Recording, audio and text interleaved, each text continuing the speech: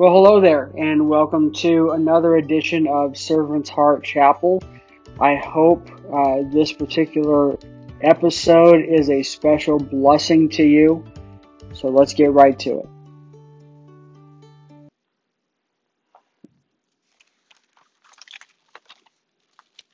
Already at the end of Amos. I wasn't expecting to be wrapping up this soon, but here we are. As I preach through Amos, there's some major themes, major lessons that we gleaned from each and every sermon.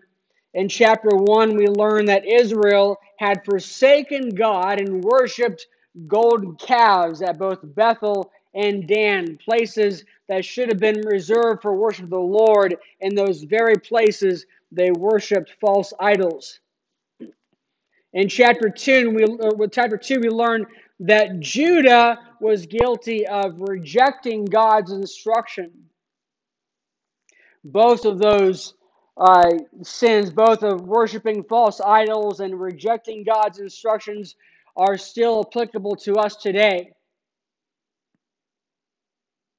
Chapter 3, we learn that as we have a greater privilege in Christ, we also have a greater responsibility. Chapter 4, we learn that we need to be mindful and watchful for hypocrisy in our hearts and lives. Chapter 5, we learn that God's warnings always come with hope.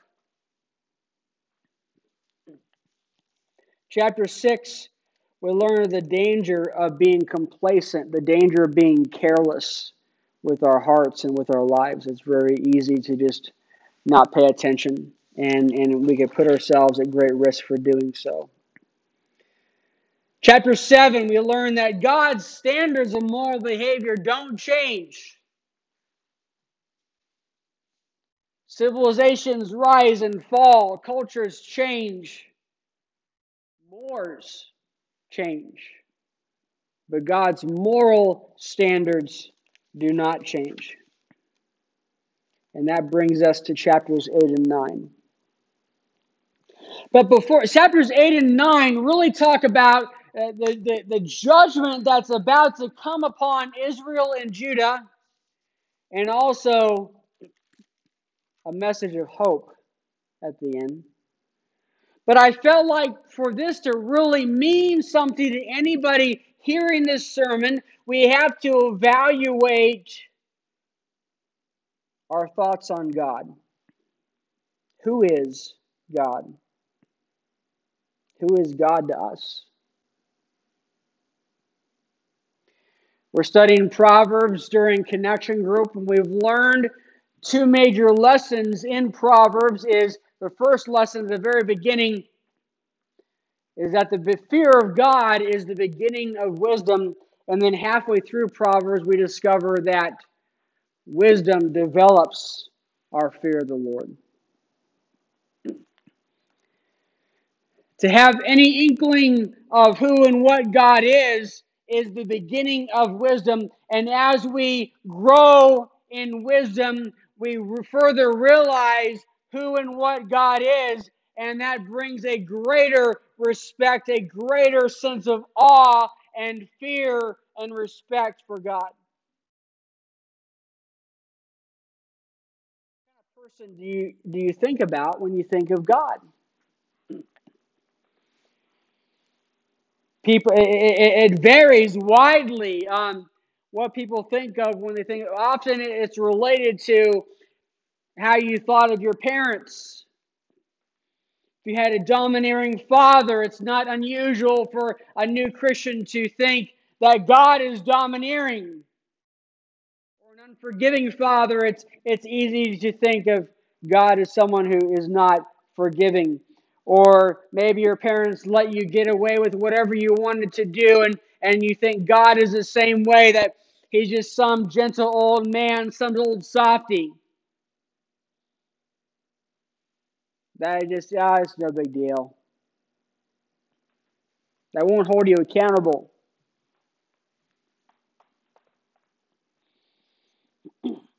Having improper respect of or proper understanding of God can get you in a lot of trouble.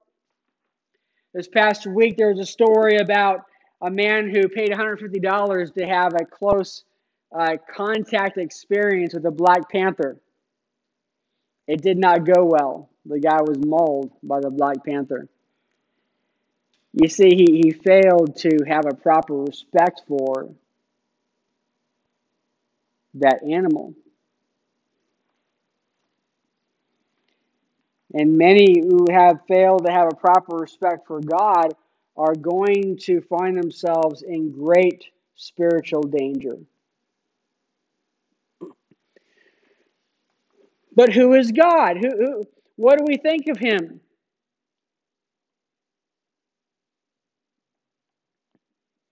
I've mentioned before one of the books that served as a foundation for me as a young man, as I was attempting, I'm going to serve the Lord, I'm going to live for him. I need to, I'm growing in God and taking time out to develop my relationship with the Lord and change my behaviors and grow as a Christian. One of those foundational books is called Knowledge of the Holy. And it talks about the different attributes of God. And I was looking it over this morning. How the Bible tells us many things about that God is self-existent. He doesn't need anybody else. He doesn't need us. And God is eternal. He always was and always will be. God's infinite. Everything he does is of infinite value. And that's just obviously his finite mind. It's hard for us to wrap our heads around that reality. And God is omniscient. He knows everything. He knows everything you've done, everything you said. He knows all about it, everything from the very beginning. In Proverbs, we talked about the verse that God knows the full extent of hell, as wide and massive and complex as that place probably is. And how much more does he know your heart? God is omniscient. He knows all things. God is omnipresent. He's everywhere. Everything we go, we can't go anywhere without God. Blessing for those who are in dark places and looking for the Lord. They know that God is near. They don't have to go to a certain place to find God. Wherever they are, God will be there with them. It's also a uncomfortable idea for those who are trying to run away from God, those who want to forget about God. Wherever you go, there God is.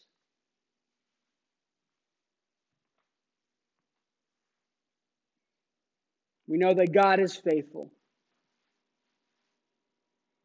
He is true. He's reliable. You can count on him. God, we know that God is good. There's no evil in him. We know God is just. He's fair.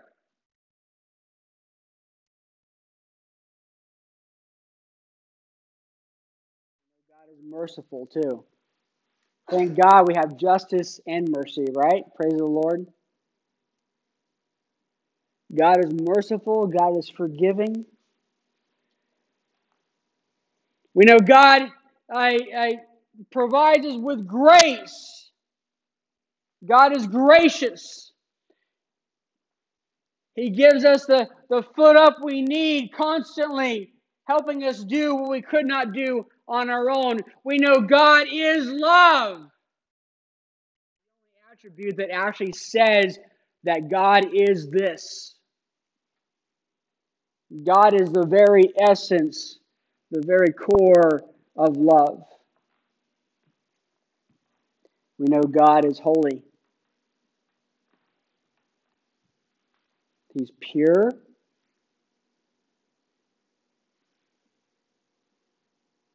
No, God is sovereign. God is ultimately in control of the universe and all things within it.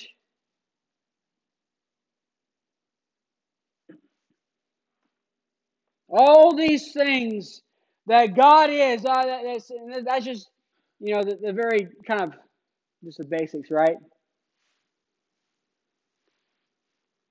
The Bible tells what God is. This is God. This is the one that created the universe, created Adam and Eve, saw them fall, and said, "I'm going to have a plan. I'm going to make a way for you to be redeemed to me." This is the God I'm talking about. It is this God who reveals to Amos the judgment that's coming for Israel and Judah. Beginning with verse 1, the Lord showed me this, a basket of summer fruit. So God showed this vision to Amos of fruit. The Lord said to me, he asked me, "What do you see, Amos?" I replied, "A basket of summer fruit." The Lord said to me, "The end has come for my people Israel. I will no longer spare them. In that day the temple songs will become wailing. This is the Lord's declaration. Many dead bodies thrown everywhere. Silence." The basket of fruit represents a time of harvest. The fruit is ripe. The fruit of God's wrath, the grapes of wrath, are ripe and ready to be harvested.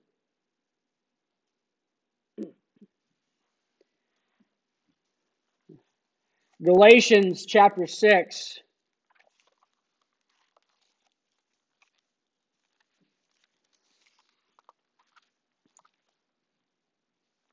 Verses 7 through 10. Don't be deceived. God is not mocked. For whatever a man sows, he will also reap, because the one who sows to his flesh will reap corruption from the flesh, but the one who sows to the Spirit will reap eternal life from the Spirit. So we must not get tired of doing good, for we will reap at the proper time if we don't give up. Therefore, as we have opportunity, we must work for the good of all, especially for those who belong to the household of faith.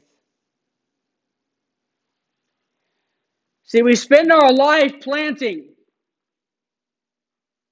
Everybody, every minute that you're given, you're planting something. And you're either planting good or you're planting evil. You're planting either sin or you're planting righteousness.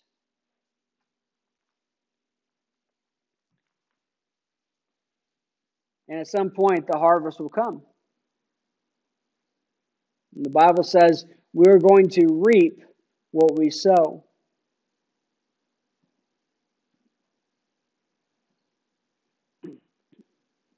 At the end of the age, the great harvest will happen. In fact, Jesus talked about that in Luke chapter 3, verses 15 through 17.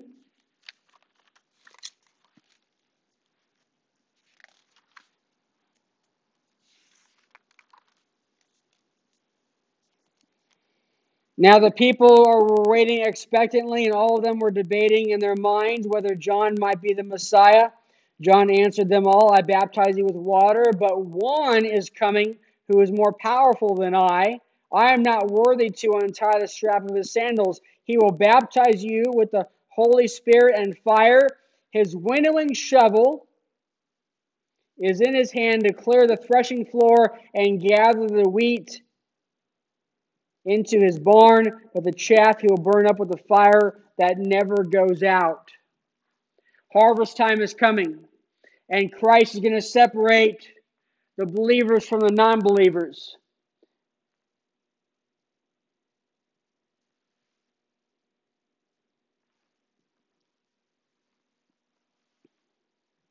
You're going to receive the harvest of what you've sown. I think it's important to remember that once in a while. It's easy to get lost in our day-to-day activities and be thinking about everything else, but the fact that eternity is coming. For some it comes sooner, so others later. Right? I've known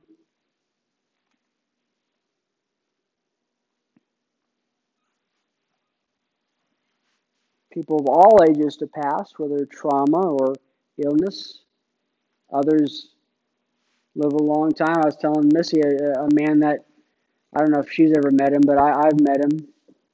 A man named Lowell Howard. I'm pretty sure he's around 105 years old right now. He's still alive.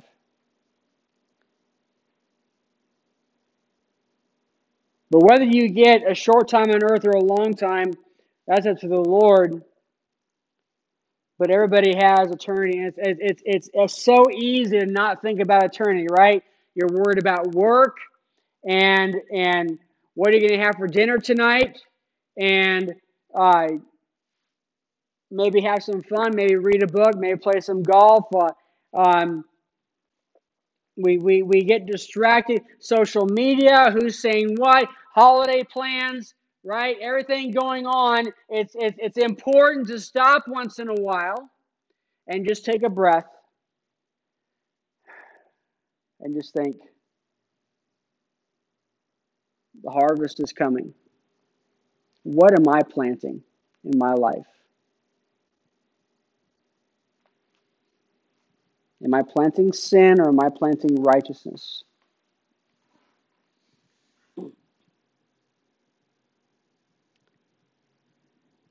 Verse 4, hear this, you who trample on the needy and do away with the poor of the land, asking, when will the new moon be over, so that we may sell grain, in the Sabbath, so that we may market wheat? Now, sometimes I know when Scripture is read, it's hard to it's easy just to skip past it. Maybe you're thinking about something else. So let me repeat that because this is significant. Verse 5, asking, when will the new moon be over, so that we may sell grain, and the Sabbath, so we may market wheat? Oh, when's Sunday going to be over? I got things I got to do. When is church over?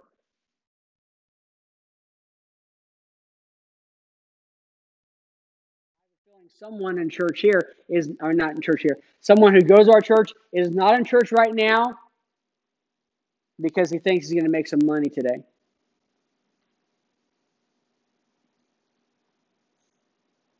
So he skipped church. And when I see him, he's going, oh, Pastor Daryl, I'm sorry, but I had this going on. I wanted to be in church. But no, the reality, people don't change. This is from thousands of years ago. They don't see the value in it. Oh, it's an obligation. I've got to do this because everybody expects me to do it. When is it going to be over so I can go live my own life, do what I want to do? And their heart isn't in it, and God notices that. There's no joy. What is our attitude about worship?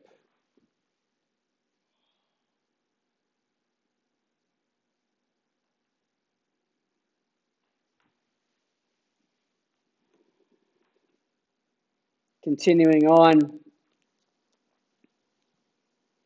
with verse 5, we can reduce the measure while increasing the price, and cheat with dishonest scales. We can buy the poor with silver and the needy with a pair of sandals, and even sell the chaff. They were selling junk. A lot of food in the supermarket's probably equivalent to chaff. It's junk. They're making money off of it. But they were taking advantage of people. God was reiterating what he's already talked about. They were hurting people and making a profit off of that. Verse 7, the Lord has sworn by the pride of Jacob, I will never forget all their deeds. Because of this, won't the land quake, and though all dwell in it mourn, All of it will rise like the Nile. It will surge and subside like the Nile of Egypt. In that day I'll make the sun go down at noon and will darken the land in the daytime.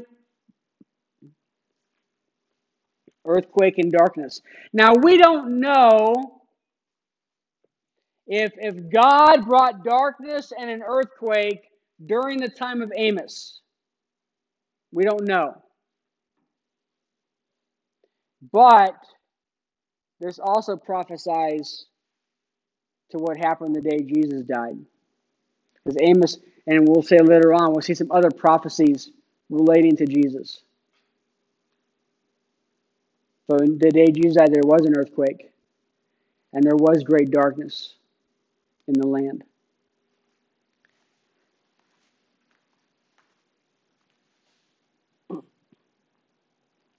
Verse 10, I will turn your feasts into mourning, and all your songs into lamentation. I will cause everyone to wear sackcloth, every head to be shaved. I will make that grief like mourning for an only son, and its outcome like a bitter day. Hear this, the days are coming.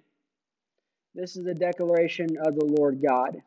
When I will send a famine through the land, not a famine of bread or thirst for water, but of hearing the words of the Lord. Did you catch that?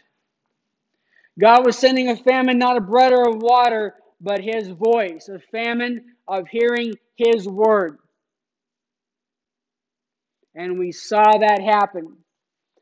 Not long after this, a couple hundred years maybe, the 400 years of silence began. God did not speak by prophet for 400 years until Jesus came into the world.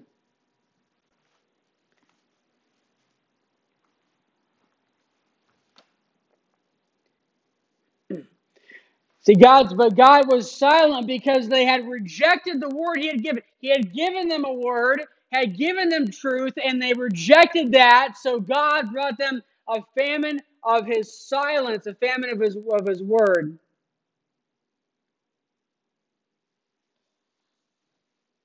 And this serves as a very real warning to those who hear God's truth and reject it.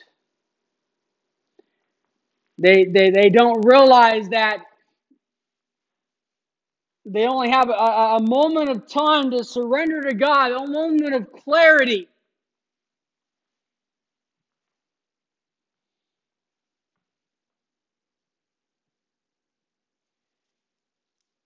I'm reminded of Isaiah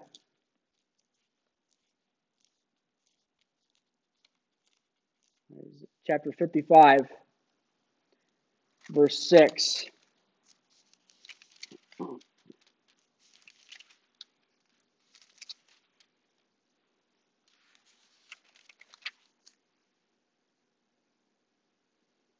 Seek the Lord while He may be found. Call to Him while He is near.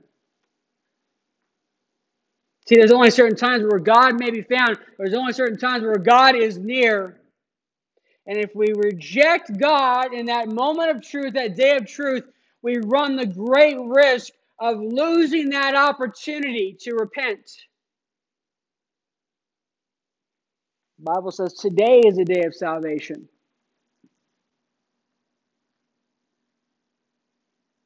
I've seen that happen. Saw that with my own mom. When she was younger, I read letters when she was younger that indicated she knew what was right, and then she rejected that, and for years kind of lost that. But thank God she got saved when she was 50. Thank God she had another chance. I know of a woman who at one point had surrendered to God and followed after Him, and then there was something in her life that God put His finger on, and she wasn't willing to give up, and so she rejected God at that point.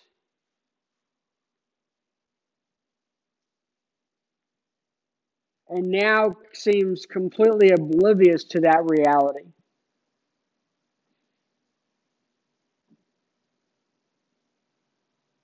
That moment of clarity she had before seems to be gone.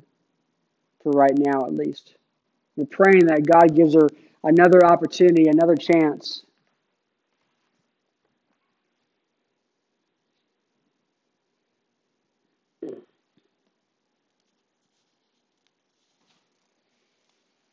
Chapter 9, beginning of verse 1, I saw the Lord stand. There's another vision God gives Amos. I saw the Lord standing beside the altar.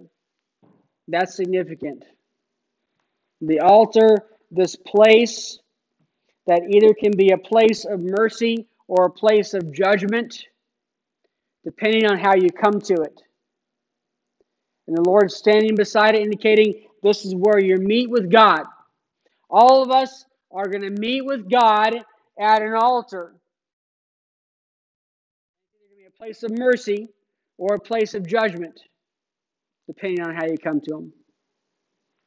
There's no escape.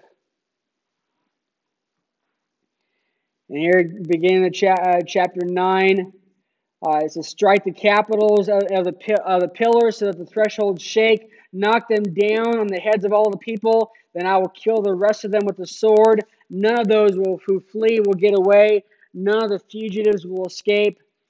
If they dig down to Sheol, from there my hand will take them. If they climb up to heaven, from there I will bring them down. If they hide themselves on top of Carmel, from there I will track them down and seize them. If they conceal themselves from my sight on the sea floor, from there I will command the sea serpent to bite them. If they are driven from their enemies into captivity, from there I will command the sword to kill them. I will fix my eyes on them for harm and not for good. You see, there's no escape from judgment. You can act like you run away from God all you want. Everybody who isn't in church today, they're trying to run away from God. They can't escape God. They can't escape.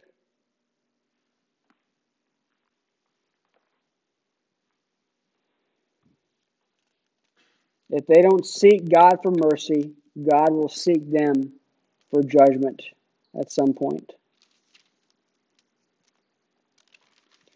Verse 5, the Lord, the God of hosts, He touches the earth, it melts, and all who dwell in it mourn.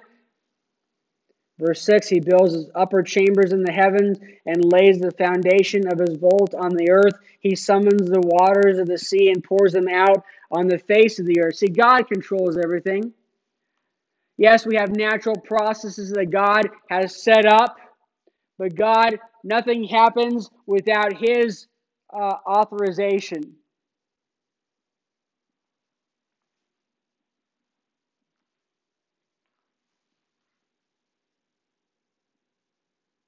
That's why we continue to pray for rain. God in His sovereign and omniscience has decided that this area not get as much rain as we would like. And so we continue to ask Him for rain.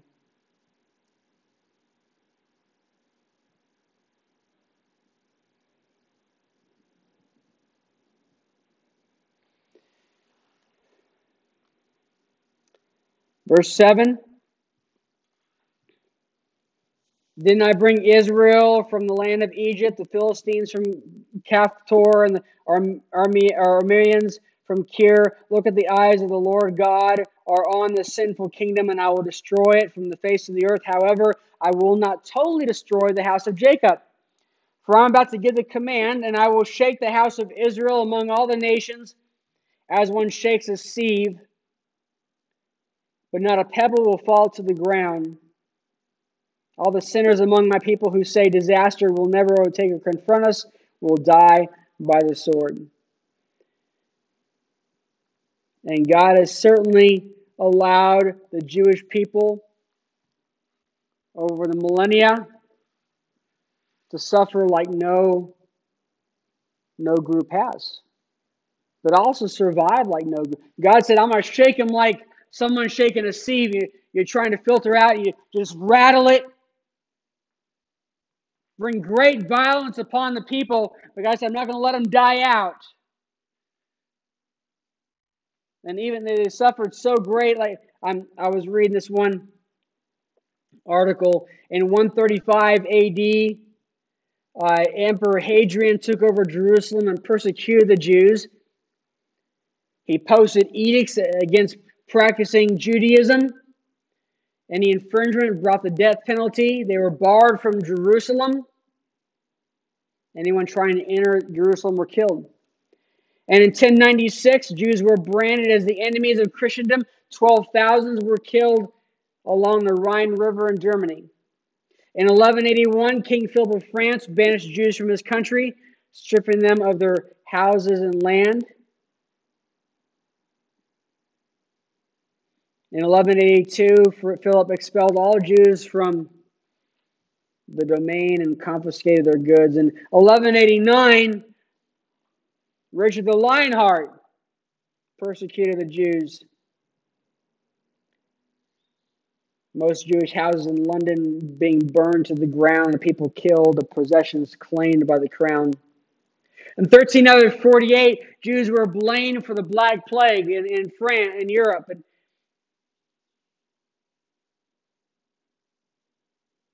12,000 Jews were killed from that. In 1478, during the Spanish Inquisition, 300,000 were banished from the country and many more killed. In 1520, they were banished from Naples, Venice.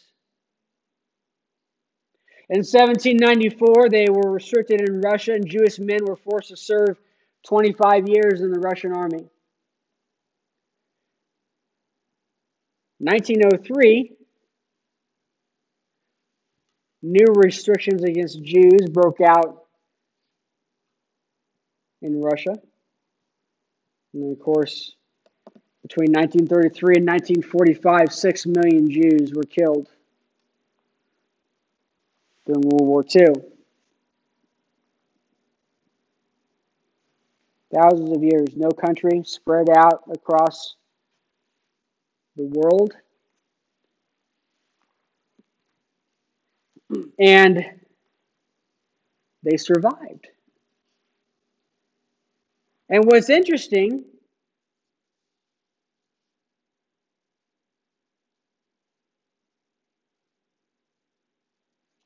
jumping ahead to verse 15, I will plant them in their land, and they will never again be uprooted from the land I have given them. The Lord your God has spoken. And so what happens in 1948? Never before, that to my knowledge, and anyone is welcome to correct me, but as far as I know, in human history, never before has a bunch of countries decided, oh, we need to take this group of people and help them have their own country, their own space again. That had never happened before. If you wanted a country, you fought for it. You took it yourself. If you were strong enough to take it, you got a country. But here in 1948, they decided to do that. I believe that was God. And they continue to strengthen and develop. We have peace talks in the Middle East between the Arabs and Israel, which I never thought would happen in my lifetime. More and more Arab states are signing agreements. I don't know what's going to come with it, but I know right now they're looking at increased peace. That's wonderful.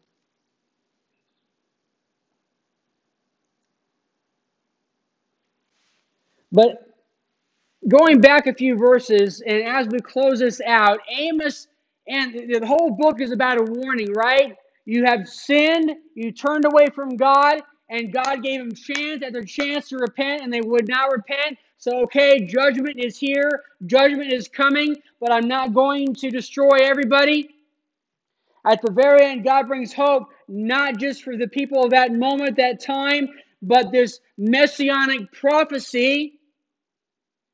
Verse 11, I'll restore the fallen booth or fallen house of David and repair its gaps.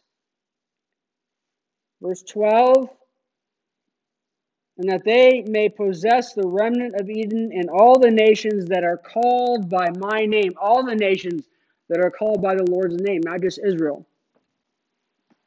You see, a Messiah is coming. And what they didn't get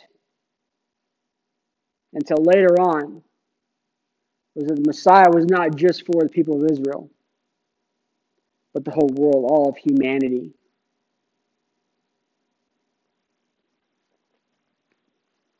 Jesus is coming.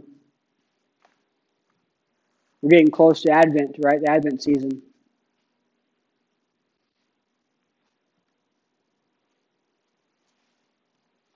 The champion's coming. The day is dark, but the dawn will soon be here.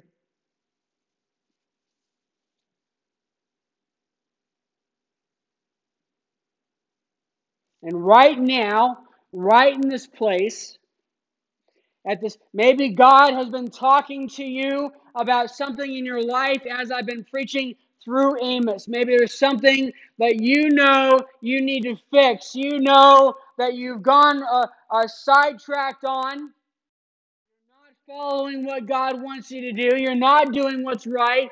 God has pointed that out to you.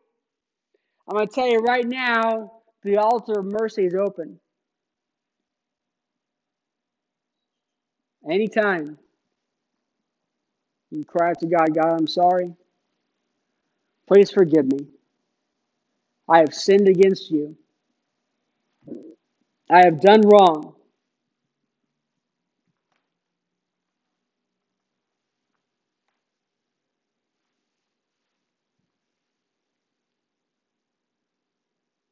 And thanks to what Jesus did for us, we can be forgiven and we can have a right relationship with God. And there's no condemnation for those who believe. You believe there's no condemnation. You're not condemned. You're not sentenced.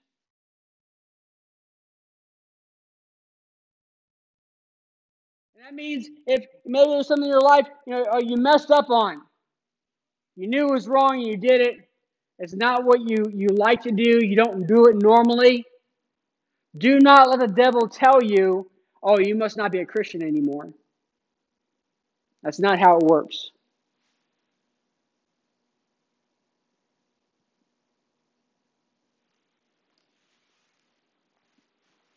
You confess and forsake.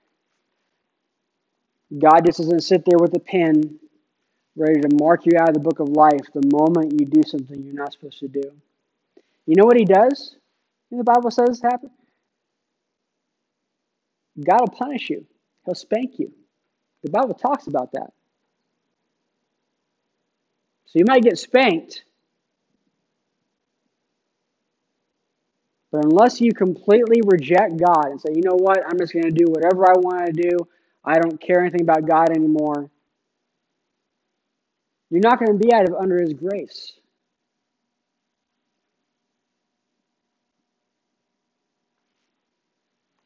Praise the Lord. Thank God for his word. Let's heed the warnings. Let's follow the Lord. Well, I hope you enjoyed today's episode. If you have any questions, feel free to email us at servantsheartchapel@gmail.com. Also, we have a website, servantsheartchapel.org. We also have a Facebook page, so you're welcome to check us out. I'd love to hear from you, prayer requests, anything you may need. We are here for you. Have a wonderful and blessed day.